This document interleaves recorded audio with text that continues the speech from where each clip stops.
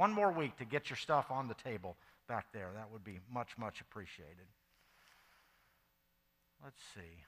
I want to also mention particularly that during her post-op visit, Chris Borth was given an updated diagnosis, and her cancer is at a stage 2.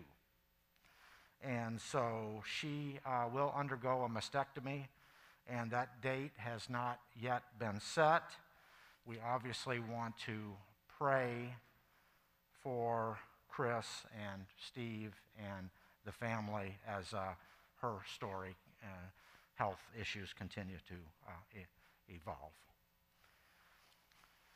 Well, our series is Better Together, and there are a lot of signs in the world, a few church signs that you might enjoy that put up a couple of those. Go ahead and put the first one up there. Whoops, we got Colleen. We'll do her next week. Having trouble sleeping, try one of our sermons. So there we go. I love that one on the church sign. Go ahead and put up the next one. Respect your parents. They passed school without Google. Okay, some of us older ones. Yeah, Fred, I see the feedback there. You understand. Next one, please. Here we have the Cape Coral Community Church. Now is a good time to visit. Our pastor is on vacation. Can't take yourself too seriously. And I like this one. Tweet others as you would like to be tweeted. All right. The reason I mention these signs is in a very interesting quote by Karl Barth, the great Swiss theologian. He described the church as a sign. And here's the way he said it. The church exists to set up in the world a new sign, which is radically dissimilar to the world's own manner, and which contradicts it in a way which is full of promise. Let's see if we can unpack that just a minute. What does he mean? Why does he say this? And what does this look like at McKnight Crossings? I think it's a really great quote. In other words, first of all, that the church itself is a sign. The church is a sign that looks different from other signs. In fact, he uses the word radically dissimilar. In other words, it's countercultural. And the church is a sign that looks different and is full of hope and possibility, full of promise. Why does Barth say this? Well, in the book of Ephesians, Paul sums up the great sweep, the great scheme of God that started before time, that was hidden for many generations, and then was revealed in Jesus Christ. And Jesus himself is at the heart of that plan. In God's redemption, and we know that this is a part of the gospel story, he chose us, but he also chose the church to be saved, to be rescued by his Son, and then to reflect, to be image bearers of his Son. I want to show you 4 passages from the book of Ephesians, and then I want to make 3 applications this morning. The first scripture is from Ephesians 1, 22 and 23. Get this. And God placed all things under his feet, that is, under the Lord Jesus, and appointed him to be head over everything, here's our first passage, for the church, which is his body, okay, who fills the fullness of him who fills everything in every way. The church as the body of Christ. First of all, he's head over everything for the church. And as the body, we are the fullness of him, the full expression. We complete him better together through Jesus Christ. Most of us in this room remember the first part of chapter 2 of the book of Ephesians, where God has saved us by grace through faith, and we remember that great passage, we're saved by grace through faith, and this not from ourselves. Well, just a few verses later in chapter 2, in verses 14 through 16, the text says this: "For he himself is our peace, who has made the two groups one," as Brad just prayed this morning, "and destroyed the barrier, the dividing wall of hostility."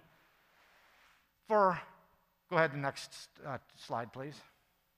"By setting aside in his flesh the law with its commands and regulations, his purpose was to create in himself one new humanity out of the two groups." And he's talking about Jews and Gentiles, "thus making peace."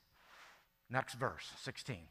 "And in one body to reconcile both of them to God through the cross, which he put to death, by which he put to death their hostility." Now that's a lot to take in, and I understand that. But let me recap. What did Christ do? He brought peace. He brought unity.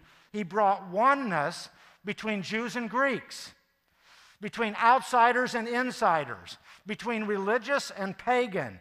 One people, one body. In fact, in chapter 3 then, Paul describes this as a mystery. The plan of God is going to be revealed, and the mystery was that Jews and Gentiles are part of one family. God saves us.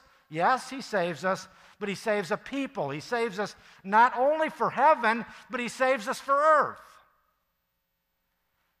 Now, I'm not finished explaining Bart's description of the sign. Ephesians 3, 9 and 10. This is from the New Living Translation. I thought maybe it was just a little bit clearer. "I was chosen to explain to everyone," Paul says, "this mysterious plan that God, the creator of all things, had kept secret from the beginning. God's purpose in all of this," now get this, "was to use the church to display his wisdom in its rich variety to all the unseen rulers and authorities in the heavenly places." Now, I don't know about your response to that, but to me, this is just remarkable. In fact, it's incomprehensible, frankly. The purpose of the church is for God to show off himself, his creativity, his wisdom in all its dimensions. To our neighbors, of course, right around this building, to our community, but to the universe, to all those in God's cosmic world, seen and unseen, described here as rulers and authorities in the heavenly realms. This is quite a vision. Let me give you one more verse. And this is our signature verse. Let's see this again. "Now to him who is able to do immeasurably more." We've read it 3 times now this morning. "Than all we can ask or imagine, according to his power that is at work in us. To him be glory in the church and in Christ Jesus throughout all generations, forever and ever. Amen." I think the passage is trying to tell us that we can't even begin to put a calculator to what God is doing. It is so much more. And there is glory, yes, in Christ, but there is glory in the church. And it's obvious to most of us that there's glory in the Christ, but the church? So I want us to see that in light of Karl Barth's observation, if Paul is telling the truth of the glory, meaning when heaven invades our space and time,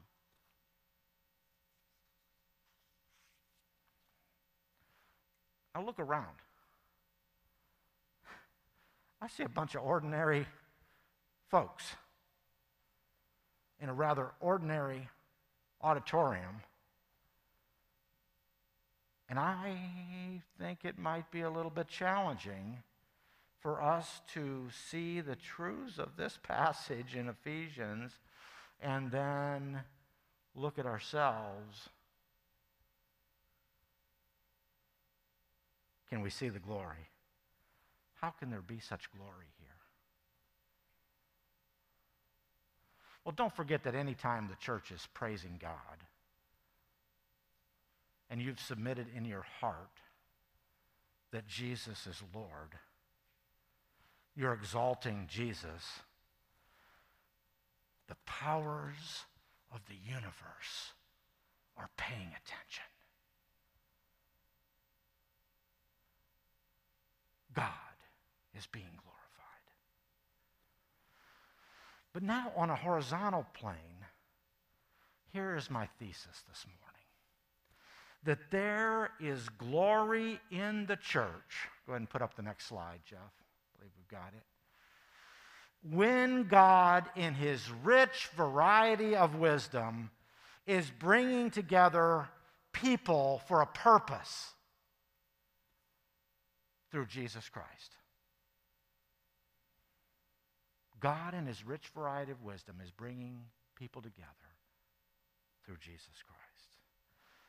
So to continue with Bart's thought that the church is a sign, what does this sign look like at McKnight Crossings? I want to just suggest three ways that I think that might fit both the biblical vision and Bart's summary of radically dissimilar, countercultural that is, and full of promise. The first one is this. I would call it simply old and young together. I believe that's a sign. Much in the Bible is about the older passing to the younger. So little in our culture is about this. Of course, it is often the young that are idealistic and have the zeal and are ready to make a difference. So the learning must go both ways, amen? We must learn from the teenagers in terms of their own coming to faith and what they're seeing and hearing and understanding. And we don't want to be a place here at McKnight Crossings that sees the youth as the future of the church, but sees the youth as the church today. And when we're doing that, old and young together, the next generation ministry will continue to be a priority, and this sign will be a witness to this community, to this city, and to the rulers and the principalities in the cosmic universe. Number two, I want to suggest that the second area in our politically loaded culture is left and right together. Is that too far out? Could we do that? The masked and the unmasked? Rather than labeling others where we quickly harbor suspicion and mistrust, and every time something is said that doesn't scratch our political leanings, we fire back or shut down or leave the church or post something on Facebook. What if there was a different response where we would say, we are in Christ? That this is the place of our identity and that it is deeper than our politics. Could we agree on that? I think we can. And what this allows, if we can get the essence of this idea that our first identity is in Christ as the body where God is doing his work, is making himself manifest, then we can talk.